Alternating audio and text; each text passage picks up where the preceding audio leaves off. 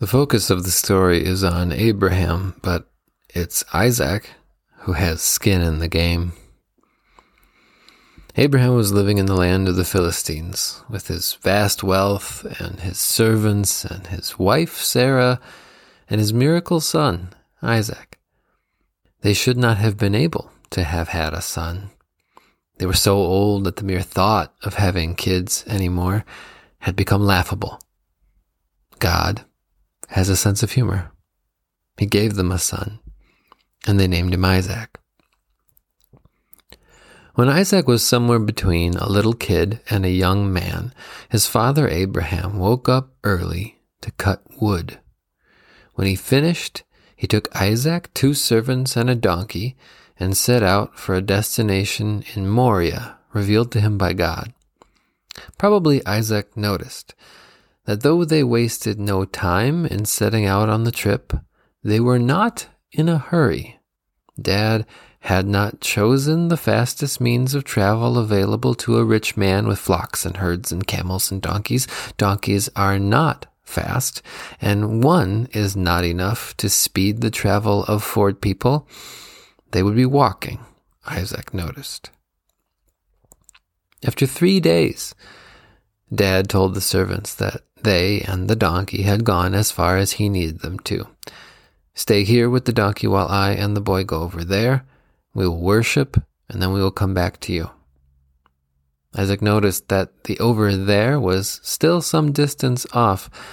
Then he noticed that he would be carrying the wood Dad had cut, and that Dad was carrying the fire and the knife. And let's assume that Isaac noticed right away that they had all the ingredients for the kind of worship he had grown up with, all but one. And that puzzled Isaac, but it did not trouble him.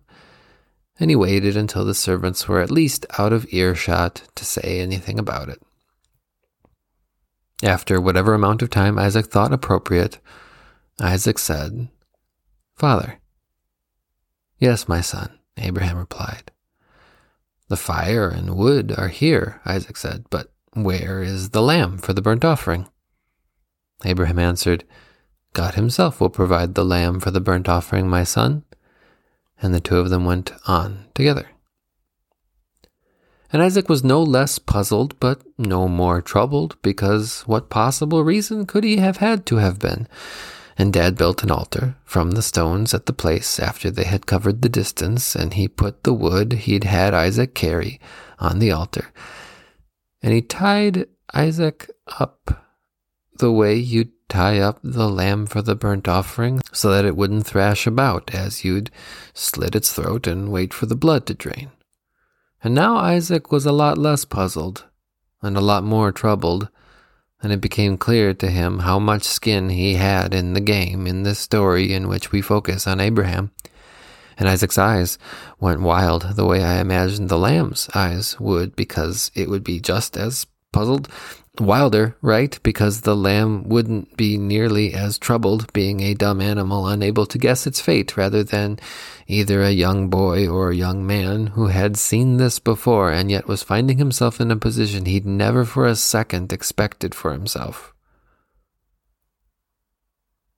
And then God spoke. And did Isaac get to hear it too? I hope so. How else would he ever in his life make sense of what happened, of what was happening? He must have also heard. Do not lay a hand on the boy. Do not do anything to him.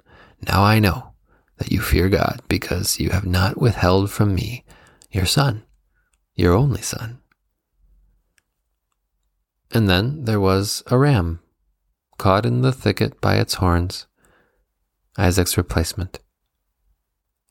And they went home. And one day, much later, Isaac went home to heaven and met his other replacement, his distant grandson, another miracle baby whom God twice described in a voice from heaven to make sense out of what was happening, with such a similar phrase as he had used to tell Abraham about his plan to test him, with a story that focuses on Abraham but puts Isaac's skin in the game. God had said of Isaac, your only son, whom you love. And God tested Abraham. How much did Abraham love God? Enough to offer his son. And God said twice of Isaac's other replacement, my son, whom I love. And God tested himself. How much does God love us? Enough to offer his son. When Isaac went home, he met Jesus, the lamb he'd been puzzled not to see, the lamb he'd been deeply troubled to occupy its place, the lamb who'd one day take his.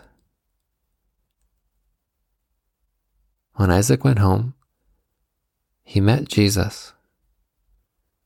And what could they do but laugh?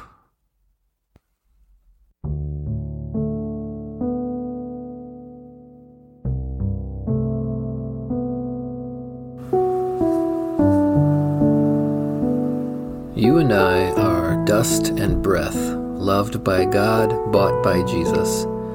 This podcast is written and produced by me, Ethan Cherney, a WELS pastor serving Bethel Lutheran Church of Menasha, Wisconsin. Get in touch on Facebook at Dust and Breath Pod, on Twitter at Dust Breath Pod, or by emailing dustandbreathpod@gmail.com.